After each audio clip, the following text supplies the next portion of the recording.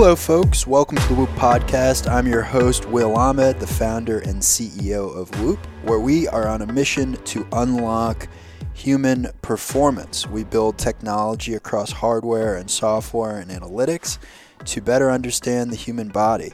And I want to thank Fast Company, which just last week named Whoop the most innovative company in the world for wellness. Certainly a humbling moment for us and an incredible recognition, and we'll do our best to live up to it.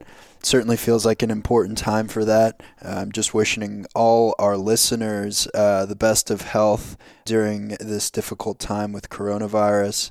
I can feel how it's affected us as a business. I can feel how it's affected different governments and leaders and strategies.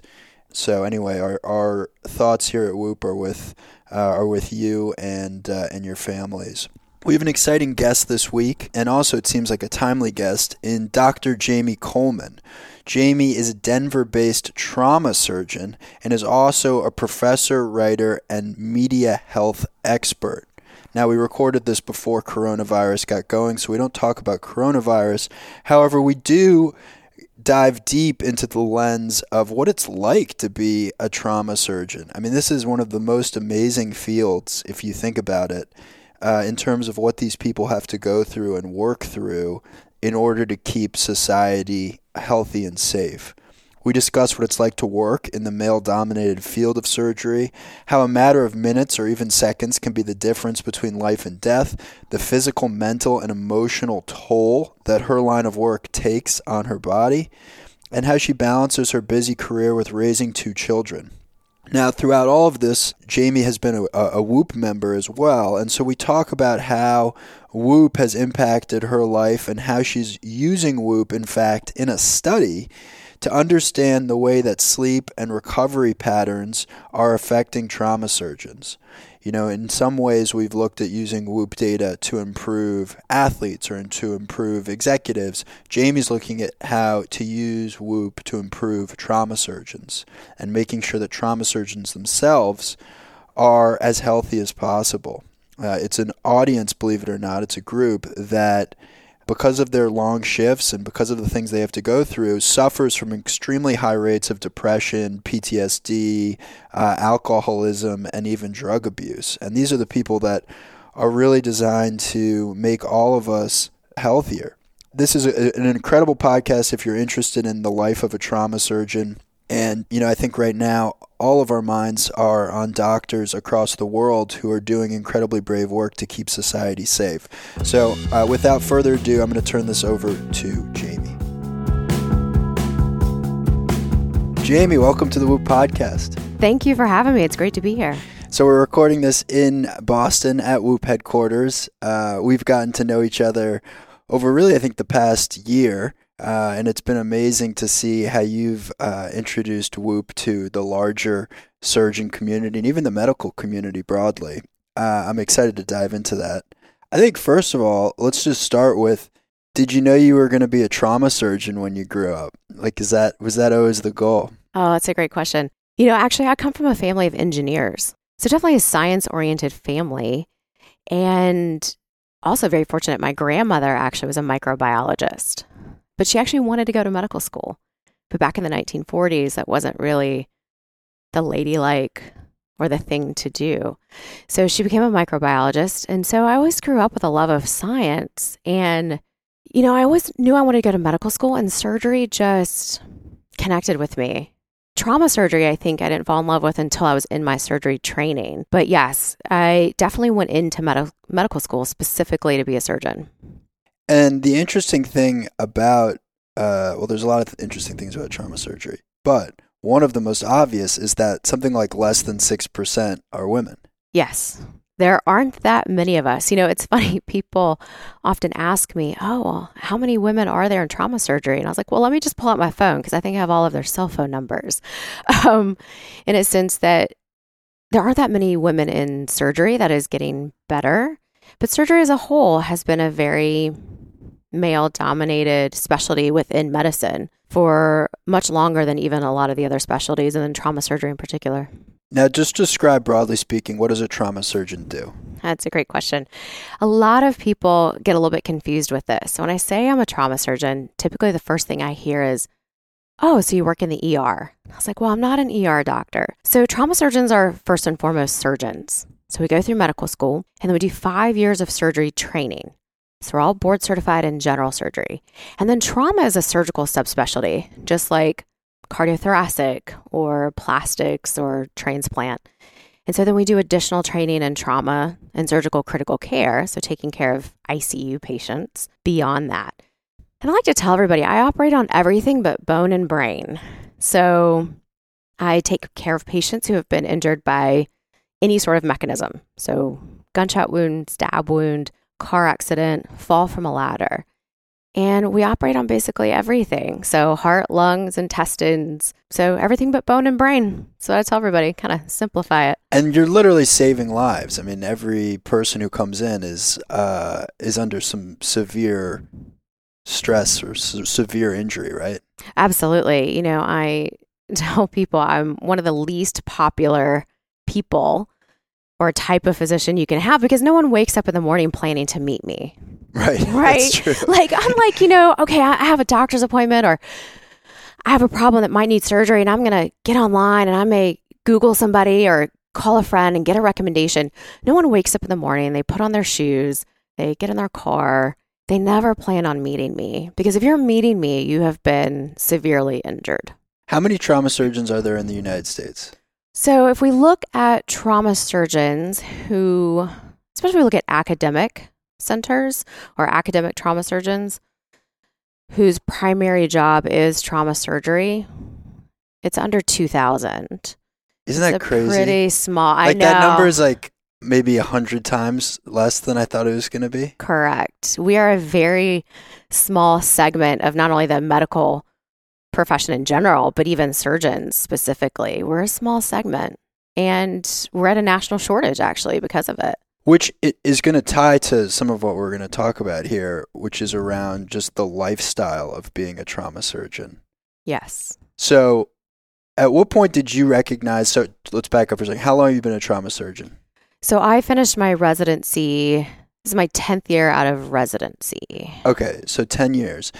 At what point over the course of those 10 years did you realize, wow, this is a group of people that is really putting their bodies through hell? Actually, I recognized that as a medical student. So I was very fortunate. So it was always obvious to you? Yeah, no, it was very obvious. I was very fortunate in that I trained at 3 of the busiest trauma centers in the country. I did my medical school at the University of Tennessee in Memphis, followed by my residency at Cook County Hospital in Chicago, which many people are familiar with.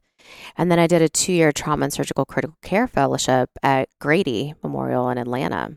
And so I still remember very acutely as a 3rd-year medical student watching one of my attendings, one of the surgeons, trauma surgeons, in the middle of a 24, 30, 36-hour stint. And I'm watching him be able to orchestrate, because it's really what it is. When you're in the operating room, it's not just what the surgeon's doing, but it's what your trainee or your resident's doing. It's what your scrub nurse is doing. It's what the anesthesiologist is doing. There's so many moving parts. It's fascinating. Yeah, just to sit back and watch him. And I was just amazed at his ability to know everything and yet to be able to focus on what was important at that exact moment, knowing that what was important at that moment could be very different 2 minutes later. Describe the scene that you were just starting to outline there of being on the job. Right? So someone comes in, gunshot wound, boom, go from there. Let's take a gunshot wound to the chest or a stab wound to the chest. Patient comes into the emergency room. And again, I think having that experience, being able to see somebody and say they're sick. Yeah. Right? Because I tell people it's trying to put a puzzle together, but it's trying to put a puzzle together with very limited information, right? He can't talk to me. He can't tell me what his past medical history is or what happened to him or what surgeries he's had. And yet at the same time, it's under a time pressure, right? I don't have a whole lot of time to figure this out. And so we immediately take them to the operating room and you've got a hole and you've got to figure out maybe 2 holes, maybe multiple holes. And you got to figure out what's killing them right now. Because they could have multiple injuries. But what's the one that if I don't fix the next 10 minutes, is going to end their life? And it's literally 10 minutes. Correct. It could be shorter than that, actually, quite frankly, in some cases. So let's start with the basics. First thing you're doing is ripping their clothes off, Yep. right? We cut everyone's clothes off. Depending upon the type of injury, we may be in the trauma bay, which is not the emergency room, or it's part of the emergency room, depends on where you work. But we do some quick x-rays or do a quick ultrasound because, again, you got to figure out where do I need to be, right? And they don't come into you telling you. So it's a little bit of deduction. Will you put this person under, or are you going to be asking him, let's pretend it's him, are you going to ask him questions like, hey, where does it hurt? Or, what's going on? When they're really sick, yeah, you don't have time for that. And what's interesting is that then putting them under, you also have to be careful with. Right. Because the body's physiology, the body is just amazing. What it can cope with, what it can account for. And there's so many mechanisms in place in the body to keep that heart going. But then once you put them under general anesthesia, we take away a lot of those mechanisms. Right. And we can actually induce death. Yeah, that's crazy. With anesthesia because we've just gotten rid of all their compensatory mechanisms. Isn't that fascinating? It's like your body knows what it needs. So you have to also know. Correct. So you also have to know, okay, well, maybe I need to give some blood. Maybe I need to pause for a second, resuscitate this patient a bit more before we do the general anesthesia. And sometimes, honestly, we are prepping the patient with them awake. And as soon as they push the drugs, we start cutting. So at this point, let's pretend you've gotten the guy's clothes off. He's still awake. He's maybe screaming, right? And you've identified the wound. Yes. Right? And you now need to do something about it. How are you managing that situation? Who else is in the room? What are you saying? Well, in the emergency room, it's actually quite a few people. You can have anywhere from 2 to 4 nurses. You can have anywhere from 2 to 4 or 5 residents. I think the main thing is what I tell my trainees is that your goal in the trauma bay or even the OR is to just pour ice water over the whole room. Because being fast isn't about necessarily being fast. It's about being efficient. Totally. Whether that's about communication, whether that's about hand motion in the operating room. Repeating a movement 3 or 4 times, even if you're doing it quickly, isn't fast. So I think part of it is really outlining for people the critical steps because there's a lot going on. You're trying to draw blood. You're trying to put the stickers on to get their heart rate. You're trying to get a blood pressure. Why are you drawing blood? Great question. So we draw blood for a number of reasons. One is, again, there are patients that are so sick that you just look at them and you know that they're what we call peri-arrest, meaning they're about to die. Yeah. But then there are patients who are still sick, but a little bit less sick. And so there are lab values that can help tell us how sick that person is, their pH of their blood, for instance. Interesting. We also have what's called a TEG, which looks at how the body is clotting or not clotting at that point. So then I know, okay, they need regular kind of red blood cells, or they need platelets, or they need fresh frozen plasma. It helps me figure out there's surgical bleeding and there's medical bleeding. So surgical bleeding is a hole in the aorta or a hole in the heart, in which case I need suture, I need instruments, I'm going to fix that. But then there's medical bleeding because the patient's cold, because they're acidotic. It then makes it so that their blood doesn't clot normally. Oh, wow. So there's all this physiology that's playing into a hole in the heart. And this is a puzzle you have to figure out in minutes. I mean, yes. That's what's so amazing about it. But to give people perspective, there are times that a patient will roll in the door or they'll land from the helicopter, let's say, and we'll go straight from helipad to OR, or I'll bring EMS with me and go straight. I mean, I had a case with a gentleman who'd been literally stabbed in the back while working out at a gym. Wow. Came out with a knife in, literally in between his shoulder blades, and extremely pale. And I knew he was peri-arrest. He was going to die. We went straight to the operating room. I didn't even stop by the emergency room because sometimes you just can't spare those 10 or 15 minutes for those patients. And in a case like that, what's the first thing you're doing? Taking the knife out of the back, or? Well, so you have to be careful with that. Yeah. So what we did for this patient is we actually intubated him. So we couldn't lie him flat, right? Because he's got a large, 6-7 inch knife handle anyways, sticking out of his back. So wow, we actually, a 7-inch knife is enormous. yeah, no, it was big.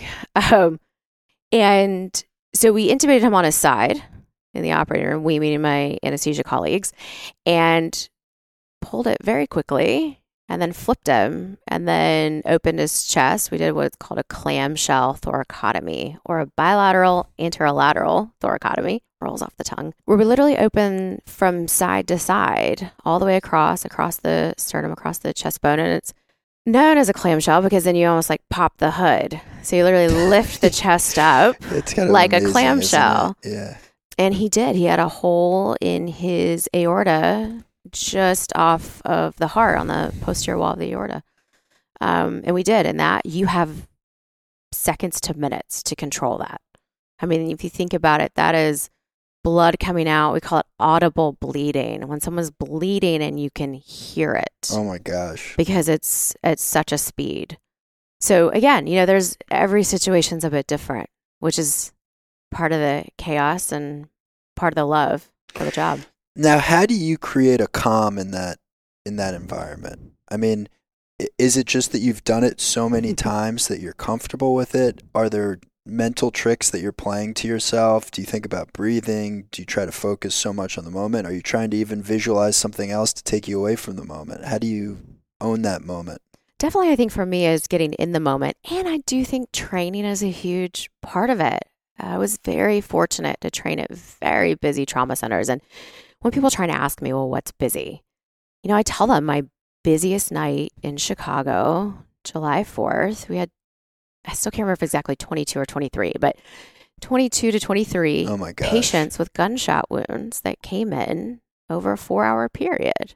So 22 people with gunshot wounds over, 4 hours. And so you just learn, a lot of, and this is what I love too, right? With this idea of exercise and professional sports into this is that it's all about load bearing, right? Load tolerance in the sense of you get overloaded. Totally. So that you grow, so that you get better. So you learn how to be efficient. So you learn and you see what happens when someone isn't cool, calm, and collected in there. And you see that adds time that you just don't have. And I think for me, it's always having a plan. Your plan can change.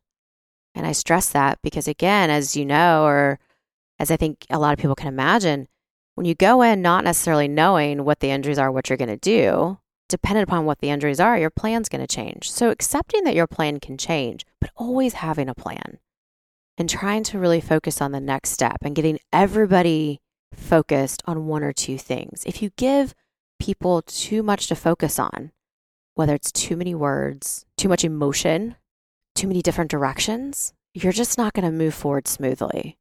And so I think having the opportunity to, one, having trained and seen a lot, and then secondly, learning from other people's mistakes. Yeah. Seeing a trauma, what we call an activation or, a really sick patient coming in and how that's managed, seeing that done well and seeing it done poorly. And you learn from both.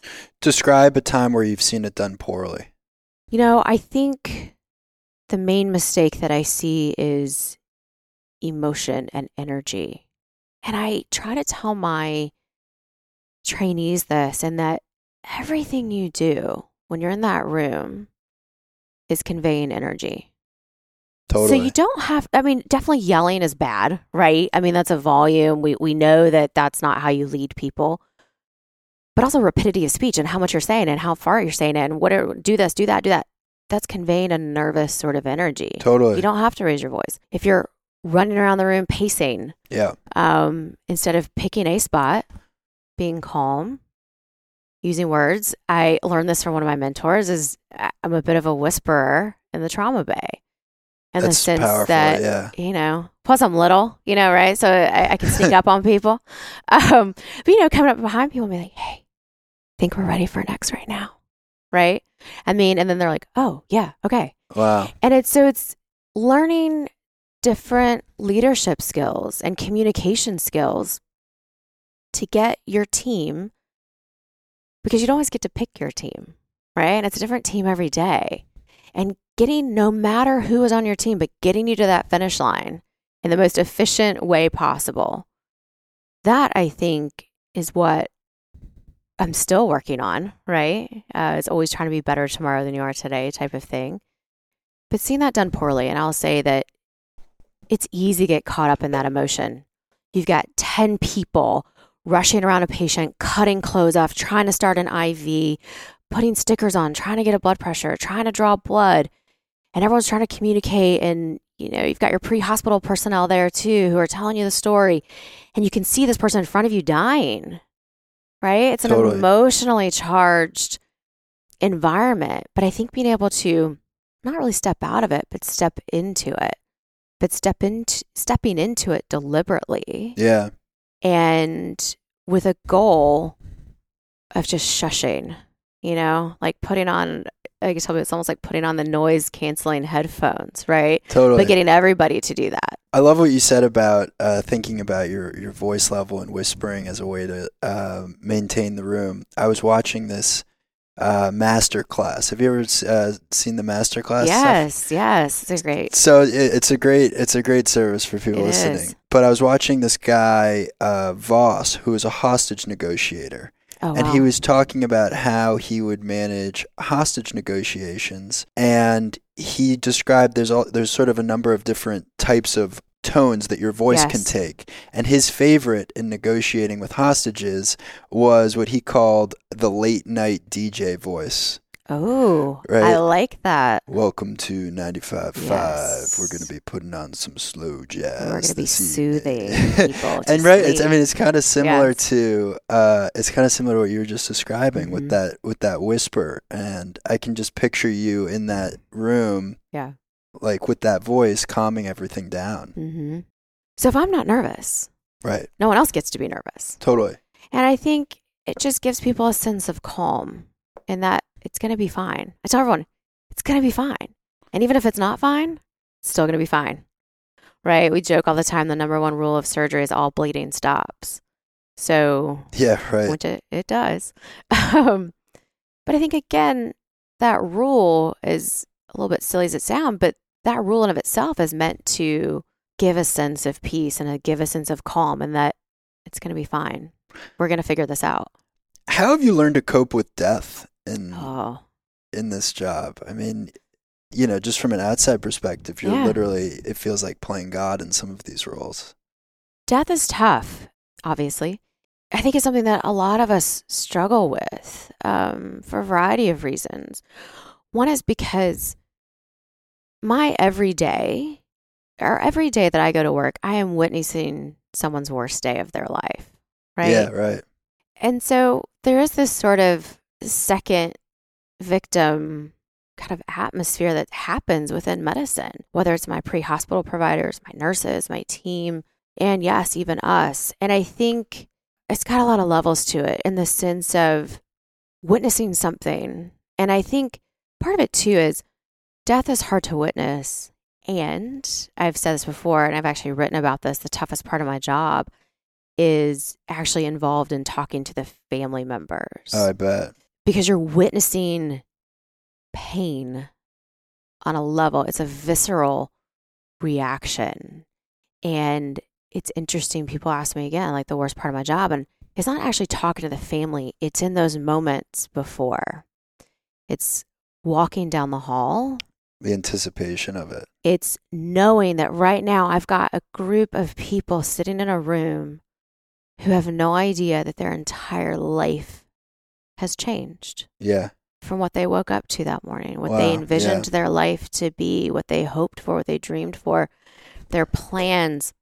And it's in that moment when I walk into the room and they look at you with hope, with longing, love, and knowing that I'm about to extinguish it. Knowing that I'm about to throw them in a world, into a brand new world, and then just shut the door behind them into a new environment, a new atmosphere, a new life that they never imagined. And it's tough. Incredibly tough. What is your mindset in delivering that news? Is your is your point of view that you need to be a shoulder for them to cry on? Is your point of view that you're there just to communicate information and let them be? I think it depends on the family. I think it depends on the situation. And yes, I definitely kind of have a bit of a system in doing it, and that I try to be very clear very quickly and sit and wait and let them have their time, because they're gonna have questions.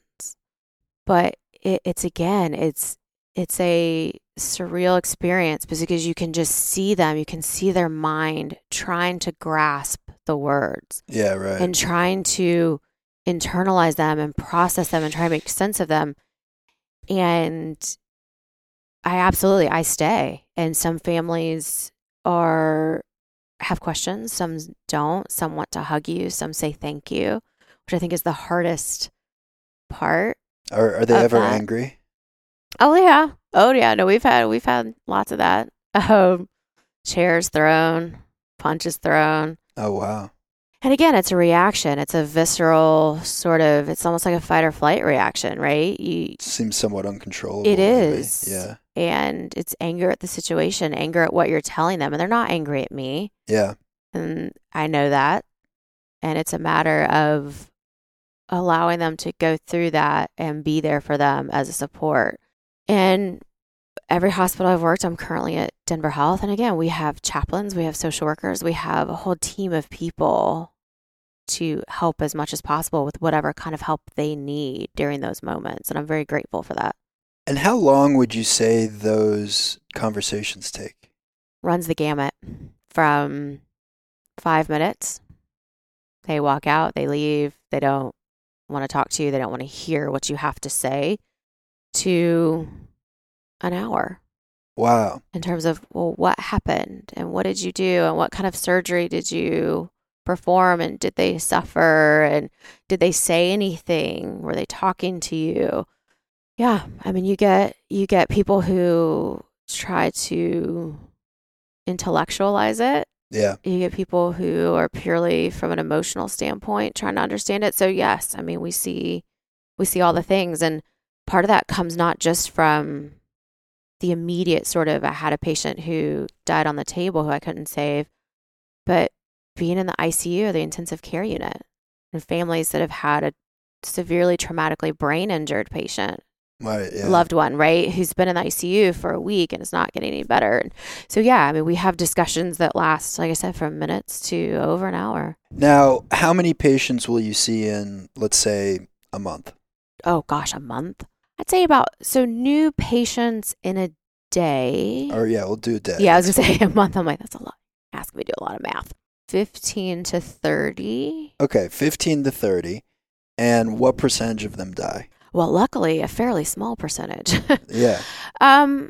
It's interesting actually. But there's situations you can't even control. Correct. And that's what, I was about to say, is that it's interesting because our trauma systems have become so good that people are getting to the hospital now that we're never getting to the hospital before. It's this constant, so we're getting sicker and sicker patients brought to us and trying your darndest and everything possible and using every resource you have to save them. But you're right, there are people that come in that you just cannot save. And it's hard. I say it all the time, and that my brain will tell me that they were never mine to save, but your heart still feels like they are. And it's this battle that occurs every time you lose a patient. Do you find that your job has changed the way you feel about things and just completely the rest of your life? Like, yes. I can't imagine you sitting in like traffic and being stressed. You know what I mean? Or whatever. Like, it just doesn't seem like that would be a rational way for your body to process stress. It's funny. So I'm a mom. I have 2 young boys, 3 and 7. And I will say probably poor things. Like, they definitely sometimes catch that, right? And that, oh, mommy, I have a boo-boo. And I'm like, you know the rules. No blood, no Band-Aid. Like, I mean, so you're not overly coddling of your of your children, in part because you know the spectrum of injured or whatnot. Right. I think, emotionally I am. I'm definitely, Sure. from the emotional standpoint, I'm probably the weaker parent in that sense. I like to baby them. But I think overall, though, what you said is true, is that, people start getting nervous or people start getting stressed about things. And I'm like, nobody's dying. Yeah, right. And Like even if they everything were- must seem so. And even if they were dying, we'll figure that out. I mean, yes, it definitely it gives you a big perspective on life and your family and what it really means to show your friends and family you love them every day, because today literally may be your last. It definitely gives me a perspective Like from a that huge standpoint. feeling of gratitude, I imagine, right? Yes, absolutely. Gratitude, and really trying to show people and communicate that you appreciate them and that you love them when you can. And I think not getting as stressed out about the little things.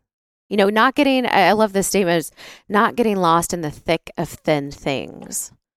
And that so much of our life is thin things. It's our email inbox, it's, traffic, it's my husband won't pick his socks up off the floor, hypothetically speaking, right? It's so much of the thin things, that focusing on the thick things, and that I have a family that I love very much. I have a job that I truly enjoy, and I have a job that allows me to give back in a way, and trying to focus on those things. Now, you strike me as potentially being a complete outlier as well, just in how healthy an attitude you seem to have about your profession. Because what we also know is that, unfortunately, like trauma surgeons in general have a ton of problems. Yes, we do. Describe some of those problems. Well, it's really, it all starts with you. As you know, I've told you this story, so my husband, I live at this interesting intersection. My husband's a former professional athlete. He played in the NFL. Yeah. And he's obsessed with SportsCenter and all things ESPN. Sure. And you were on ESPN. And this was, 2-3 years ago. And you were talking about the Major League Baseball study that you just completed, and how it was taking these 20-year-old professionally conditioned athletes 2 to 3 days to recover from traveling. And I look at my husband and I was like, if it takes them 2 to 3 days to recover, I would love to see what my 60-year-old out of shape, overweight partner looks like potentially like 5 days after doing 36 hours in a row. And this was several years ago. And so I started looking at it. It's true. They did a survey of surgeons, and out of 14 surgical subspecialties, trauma surgeons had the lowest quality of life score. 1/3 of us screened positive for depression. Other papers have shown about 40% of us exhibit symptoms of PTSD, and the greatest number of hours worked on average per week. And so it really got me thinking, wow, why us? I mean, medicine in general has a problem with depression and suicide. We lose the equivalent of an American medical school class, an entire medical school class. We lose the equivalent of that a year in physician suicide. Gosh, yeah, that's terrifying. And so when you think of that, and then to say, oh, wow, surgeons are outliers even from the big group, and then you're talking about trauma surgeons being an outlier even within surgeons, it makes you wonder. And you're right. The stress that we have, it's this chronic, unpredictable stress, because it's every day. Totally. You go in, you don't know what you're going to do. You don't know what injuries you're going to see. You don't know if you're going to eat that day. You don't know if you're going to sit down that day. You have no idea what your day is going to look like. And it's this kind of chronic, unpredictable stress. We know that surgery in of itself is stressful. We know that a surgeon, to go into the operating room, starts operating. They finish their operation, they leave. Even if they tell you, yeah, no, that was an easy case, not stressful at all. Their heart rate goes up. Their heart rate variability goes down. Test their salivary cortisol, and their cortisol, they've had a spike. Totally. So even when we don't perceive being stressed, we're stressed. Yeah. And it's doing that and the trauma activations, trying to figure these patients out. And it's the critical care. It's the tough decisions and the tough conversations. So it's a lot of very chronic and unpredictable stress. And because of that, as a community, as a profession, trauma surgeons, we have signs and symptoms of PTSD and depression, and that is what's pushed me and has motivated me in this space, because we are needed. Yeah. It's not an option, right? Like, Oh, I mean, 1,000% you are needed. We're needed. How can we do this better? How can we have longer, healthier careers? Overall, I tell people it's like being pregnant, or a woman being pregnant, in that, the baby kind of gets first dibs on all your nutrients and your vitamins. Right. Our patients get first dibs for us. Yeah, that's a great analogy. They get our empathy, they get our focus, they get our patience, they get our attention. But then what suffers is everything outside of that. When we're tired, we wreck our cars. We lose our empathy to our families, to our friends. We focus everything that we have because we are tired and we are fatigued. And so it's like fight or flight. You figure out what's necessary. And so you give everything to your patients, and then we suffer because of it. And we've got to do this better. So now describe the moment from seeing me on Sports Center and hearing about Whoop to the work that you've been doing with Whoop. Well, I'd already been a bit in that space because, again, as a female trauma surgeon and a mom, it gives you a unique perspective just on that sort of thing. So I've already kind of been in that space in terms of wellness and balance, which is the worst word on the planet. And so I saw this, and then I was on call one night. It's 2:00 in the morning. I just finished a case, and I saw this article that was comparing surgeons to professional athletes. Haven't been married to one. The article was a little hit or miss, but they made their point. They made their point where I'm like, yeah, okay, fine, but I don't have to go home and like sit in an ice tub, after I finish my night of call. But it's 2:00 in the morning, and I was like, you know what? This is why I want to wear one of these. Because seeing the impact that Whoop has made in sports, in performance, faster pitches, fewer non-contact injuries, all around an industry, or in general, that is quote unquote for entertainment purposes. Yeah. Right? So how can we parlay that into an industry that saves lives? Yeah. And so it was funny. I sent out a tweet, and I was like, oh, this is why I got to wear one of these. And next thing you know, I was in touch with your company, and we did really the first ever sort of continuous physiologic monitoring. 17 surgeons at my last institution for 3 months. And it was great. So people who don't know, trauma surgeons on average work anywhere from about 70 hours a week based on survey results. But a week can be over 90 hours. In fact, I just finished one. Wait, what day is today? Today's Tuesday. I just finished one this weekend. I know. It's one of the other job casualties. Never know what day it is. Lose the days of the week. Just finished 90 plus hours a couple days ago. And it absolutely includes periods of disrupted or no sleep. And so thinking about that and looking at it and saying, because everyone knows we're tired. It's like I tell people, when a patient comes to you and you're like, hey, you're a bit overweight, when you talk about your weight as a healthy weight, the patient already knows that they're overweight. But we also know that people that weigh themselves weigh less.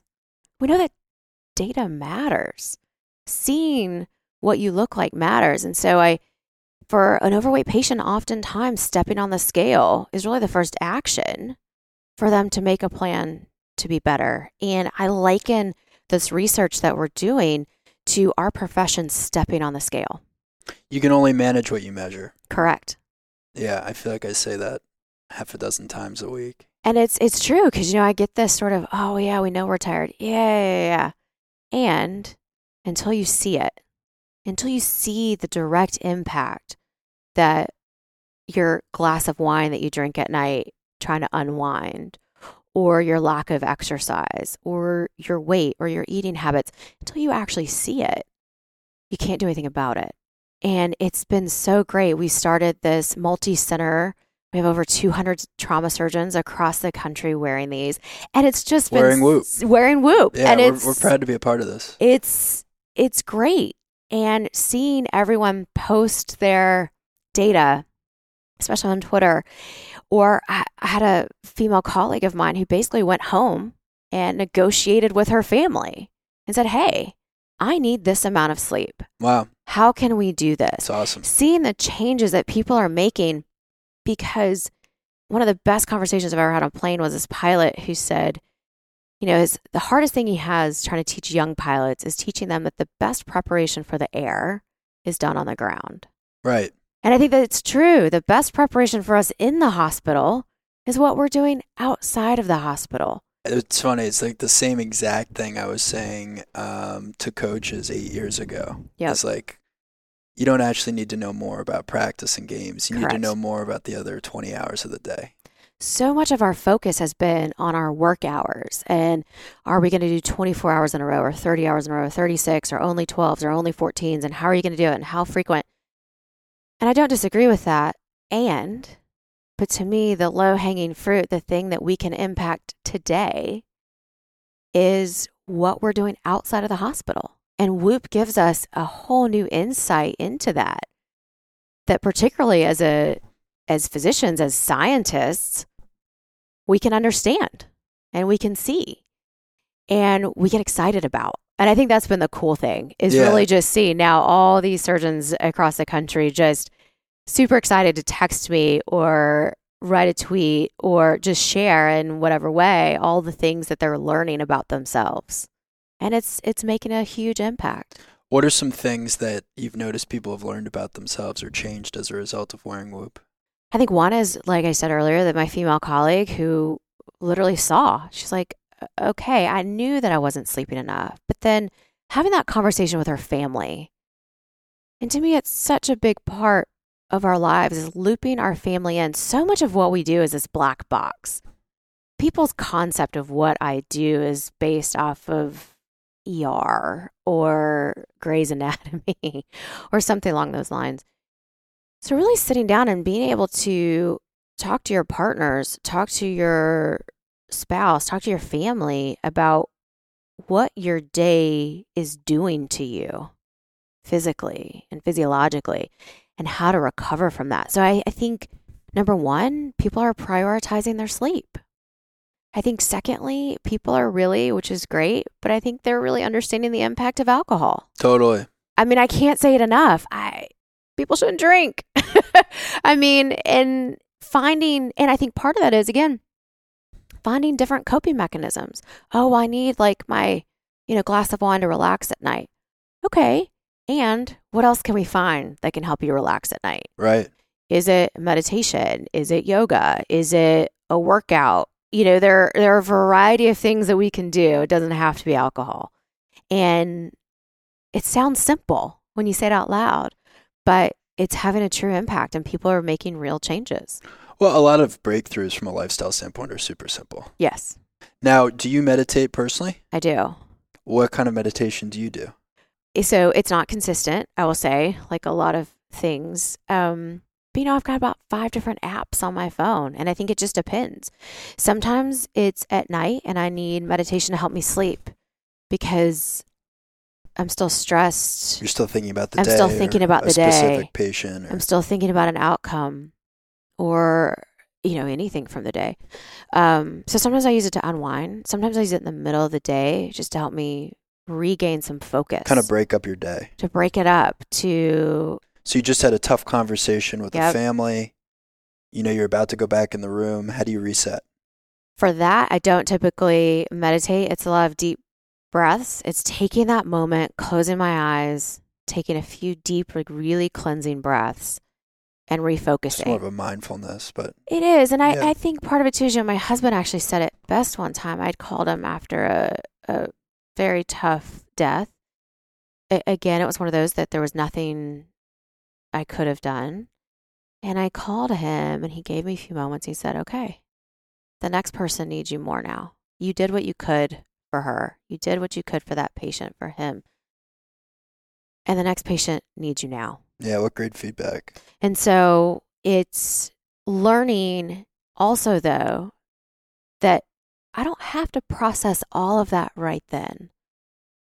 It's processing some of it, putting it away, refocusing, but then also recognizing that I still need to process that at some point. Yeah. And I think that's where surgeons in general, we struggle, and that we're very good at compartmentalizing and moving on and refocusing. But then it leads to a whole lot of emotionally heavy baggage you're trying to cart around. And I think learning how to process through those emotions when you can in a timely manner is what builds resilience.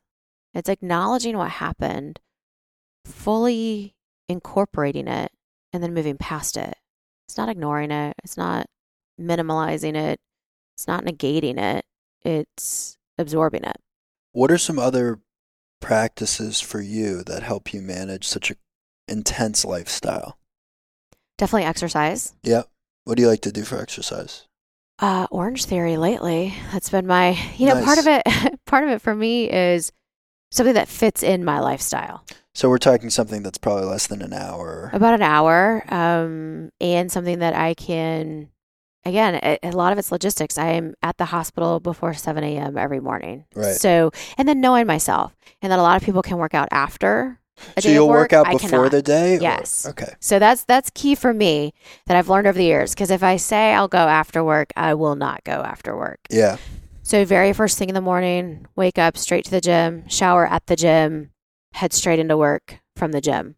So a lot of it's logistics and planning and geography and where's a gym that's nearby the work that's on my way and all that sort of thing. But I do that about 4 to 5 times a week. That's great. I aim for 5, but Yeah. we aim. Sometimes we miss. But 4 to 5 times a week. And when you wake up first thing in the morning, do you have Yes. any routines? No. So Not you pretty much just really. get out of bed. Yeah, it's 4:30 in the clo- morning. So It's really 4:30. early. So I Do set you my drink clothes up. caffeine? I don't. I actually don't drink caffeine. That's not that surprising though, because your life is such a stimulant. Like I mean, it feels like Well, I joke. I don't really drink alcohol either. And so I Right. joke all the time it's in the very sense of, even keel. right. Well, I tell people there's just not enough caffeine in the world to pull you through some things. And there's just not enough wine in the world either. So I just tend to ignore both. Now, do you think most trauma surgeons drink caffeine? Oh, yes, absolutely. The vast majority. I mean, it's, it's funny. I mean, I'm definitely one of the few that I don't drink coffee. Just don't drink caffeine. Exercise, off to the hospital. Will you eat breakfast? Typically not. Do you Until think around much about lunch. hydrating? Like, is it I mean, I would think that you might be dehydrating yourself over the course of the day. Oh, absolutely. We all are. I mean, yeah, we you're running around. You're super focused. Correct. You're on your feet. yes. So I think one of the toughest things for us is nutrition and hydration, because you can plan all you want, you can pack all the foods you want, but if you don't actually have a moment to sit and eat it, it's not that helpful. So yes, I would say that is one thing I'm trying to be better about is drinking water. And I do try to drink a liter during and after my workout so that when I start the day, I have anywhere from 750 mLs to a liter of water in. So that if I don't get much over the next few hours, I tell myself I'm at least trying. I imagine there's days you go in at 7 a.m. and you realize it's like 5 p.m. and you haven't eaten anything. Yes. And do you start to notice that that's affecting your performance at all? Or you just don't let it? I mean, that feels like a big theme is you don't let it. And I think too, when it's that busy, you don't notice it. Yeah. And it's one of those things, it's after a long case, you can be in the operating room standing in a very abnormal sort of position with your neck, back, shoulders, and you don't notice it at all. And then the moment the surgery's over, you stand up and you're like, oh, wow, I am sore. I am Yeah, stiff. my neck I'm hurts, starving. right. I'm thirsty. My neck hurts. You zone in to such a degree Such an intense focus, right? that you don't notice your own bodily sort of discomfort. And then all of a sudden, in a very acute way, you become very aware of it. But it's almost like a light switch off and on. Do you find that sometimes after an intense day you have trouble focusing? Like in Yes. your normal life? Yes, Yeah. absolutely. I think focusing takes so much energy. It really does. And I think people just think, oh, just focus. It's like, to really focus takes so much energy. So yes, after a long day, we talk about decision fatigue. All Totally. day, you're making I very, think about very this a important lot. decisions. And then my husband, I think we've been together now almost 20 years, and It's awesome. he knows now to not ask me what I want for dinner after, 30 to 36 hours in the hospital.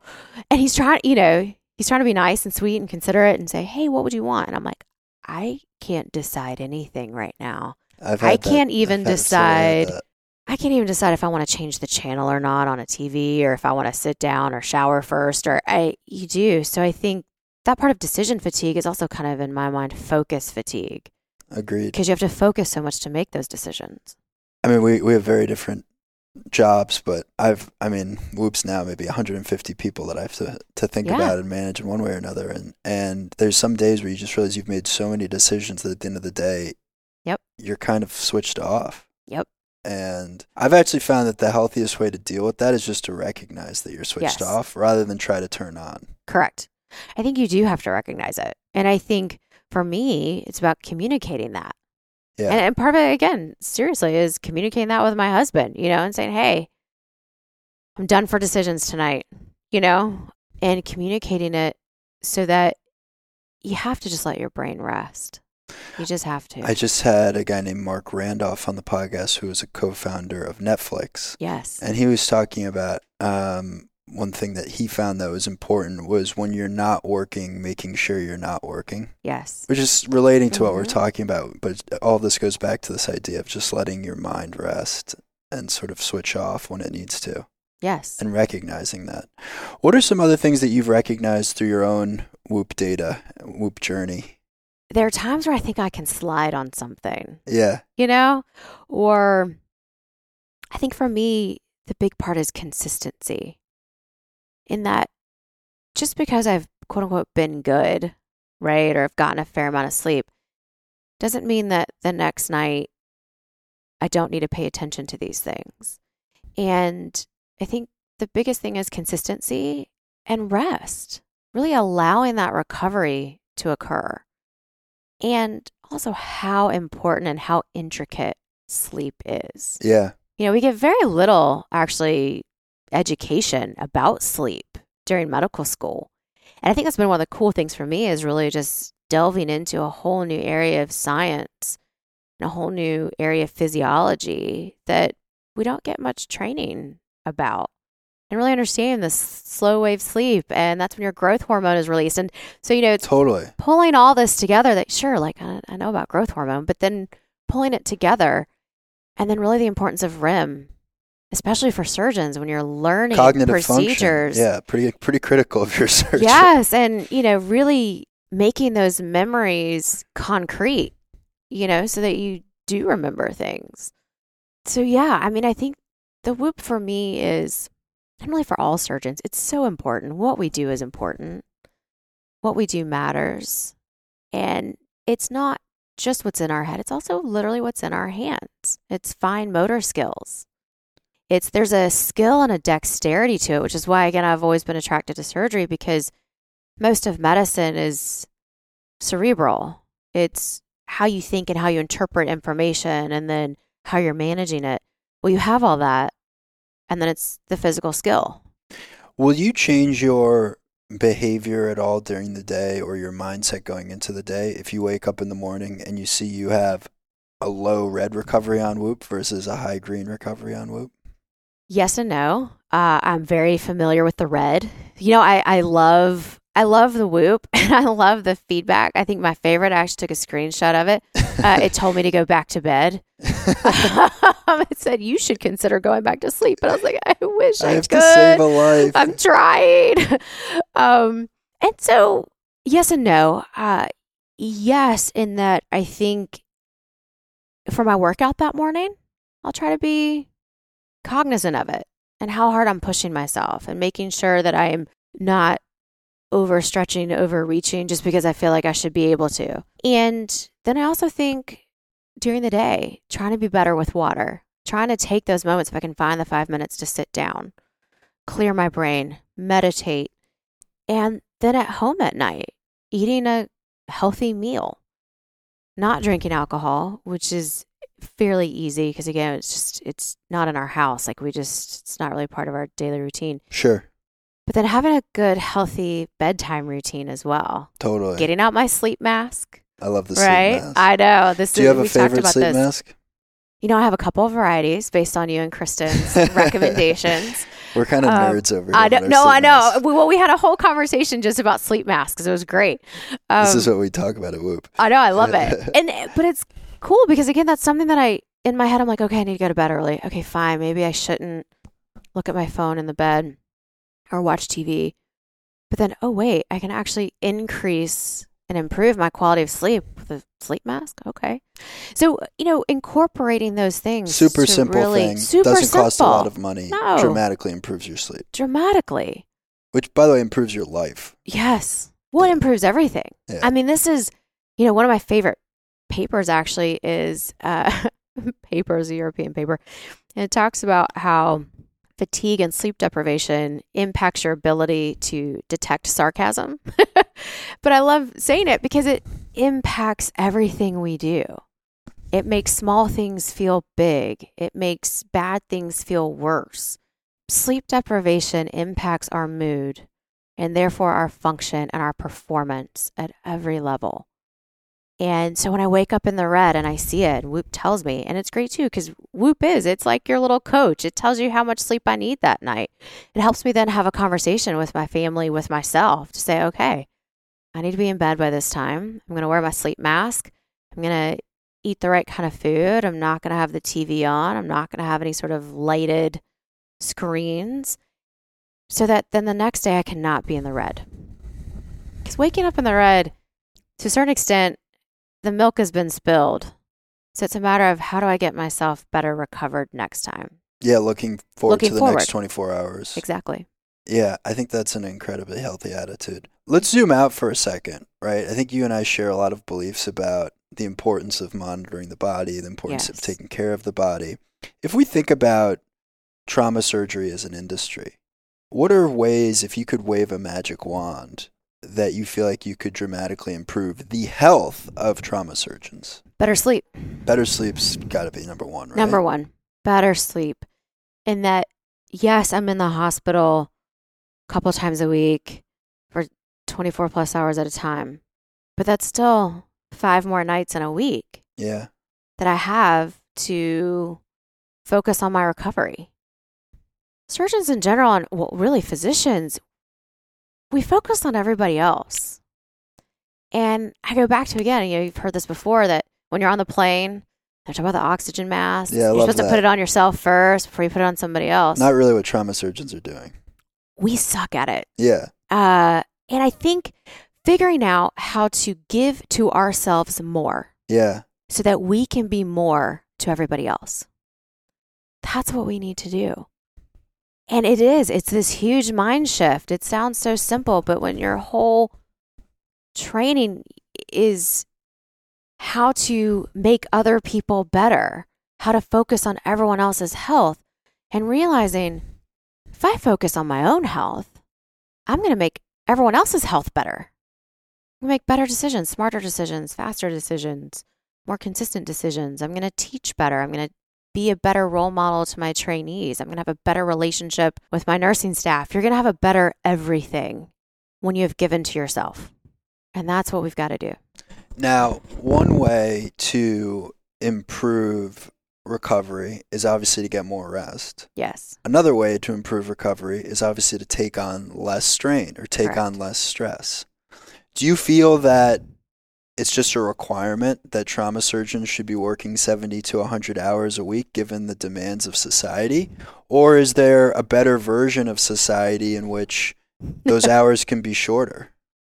Well, some of it's a math problem in that there's 365 days a year, 24 hours a day. And if myself or one of my colleagues, the equivalent of me, is not in the hospital, that hospital can't take trauma patients. I think it's twofold. One is we've always just routinely said Okay, in other words, people are like, oh, what's your schedule look like? Or how much call do you take? And I'm like, well, 365. That's what we do. We multiply by 24 hours and we just divide it by however many of us there are in whatever haphazard way. I think two things. I think a lot of us are understaffed because, again, there's a shortage. So I think better workforce management in terms of really concentrating trauma surgeons to the right number, to the right places. Where do they really need to be is one thing. And then the second thing is how we do it. You know, there's when you look at trauma surgeons in our current situation, there's the who we are. There's a certain personality that goes into medicine, that then goes into surgery, that then goes into trauma surgery. And to a certain extent, we all function well under high stress. You know, you kind of filter out personality-wise and stress management-wise to get there. There's the who we are. There's the what we do. In other words, people are always going to need you at 2 a.m. That's not going to change. Again, hopefully, as a society, like you said, we improve on things, but we're always going to be needed. So that's the what we do. And what we do is heavy work. But then there's the how we do it. And I think that's really where we could look at different work models in the sense of, do we only do 24s? What about 14s or 12s? I mean, there's so much that we could do. Is a week of nights better where then you get 7 weeks afterwards to recover? There's so much that we can unpack and look at, which is what our current study is doing with WHOOP, to really say, is there a better way to do it? And I think the answer is obviously yes, both in the hospital in terms of our work hours and then definitely outside of the hospital. I mean, it also just seems like you have I'll call it the Navy SEAL problem, which is Mark Devine, who was recently on the podcast, described. You know, after 9/11, they're like, we want to make 500 Navy SEALs this year instead of whatever it normally is, 28, right? Mm-hmm. And it's just like, you can't just do that and maintain the same quality of what is a Navy SEAL. And what's your thought? Like, how could we produce as society more trauma surgeons? Well, and should we? Oh, right. Well, I think a couple of things. I think, number one, fundamentally, the United States graduates, quote unquote, or finishes around 1,000 general surgeons a year for the entire United States. Now, that includes the people that then go into plastic surgery, the people that go into transplant surgery, the people that go into trauma surgery. So that has to change. We've been at that 1,000 about ballpark number for over 20 years. Clearly, our population has changed. And we're just not responding to that. By we, it's really it has to do with the government and funding those spots, those positions. I think, secondly, we've got to change trauma surgeons in general. We've got to be healthier. It's really hard to recruit people. You know, it's funny when I travel and I give this talk talking about our research with WHOOP, I always have to put a caveat in, like, this is where I say how much I love my job, because I'm painting this horrible picture of we're all tired, we're all unhealthy, and we're all depressed and stressed and all the things. I think we have to show and be healthier in order to attract young surgeons into the field. And I think it's this wheel of, yes, we need more supply, and we need to be healthier ourselves and show that you can have a long, happy, healthy career being a trauma surgeon. Yes, you can be a woman and be a trauma surgeon. Yes, you can be a 5'1", 5'2" on a good day, wife and mom, and have other interests and other things and still be a trauma surgeon. And I think it's really showing that you can do it, and you can do it in a healthy way. And that's where this research is taking us, and I'm so excited. Well, I think you're a true inspiration, honestly. I mean, thank you. One for aspiring trauma surgeons out there, but I think for everyone, just the way you've described being able to manage all of the stresses of saving people's lives and doing it every day. I mean, I'm incredibly grateful to know that there's people like you out there. And should I ever get shot in the chest, I hope Jamie Coleman's hovering over me in that dark moment. No problem. And yes, and this is why, again, I think we are also so fortunate for you and what you've done. Oh, thank you. Allowing us to be better, giving us an opportunity, giving us a platform to be better for ourselves, which means being better for our patients. And it's about performance. It's not just performance on a field, but it also means performance in the operating room and in the hospital. And that's what this research is allowing us to do. And I'm so grateful for it. Well, thank you. And we're grateful to have you on Whoop. And the mission of unlocking human performance has moved well beyond athletics for us. And so the fact that we can help trauma surgeons improve their performance, totally core to our mission here. And it makes me grateful every day that people like you are wearing this product. Well, thank you for designing it and getting it out there for us to use.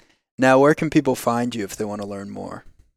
People can follow me on Twitter, JJ Coleman, Coleman, MD, and it's the same. My website's www.jjcolemanmd.com. All right, well, we're going to include all of that in the show notes, and we're going to have you back on once we have some results from this study that we're doing. Jamie, this has been an absolute pleasure. Thank you. Thank you so much. I really appreciate it.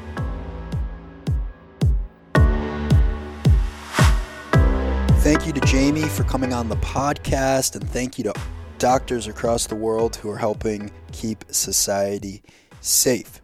Coming up next, I'm going to be answering a few questions from Whoop members. This is something we're going to test out and see how it goes for the podcast. In the meantime, though, I want to let everyone know who's listening that they can get on Whoop for 15% off if they use the code WILLAHMED. That's WILLAHMED, and that will give you 15% off a Whoop membership. Whoop membership comes with hardware for free, software, analytics.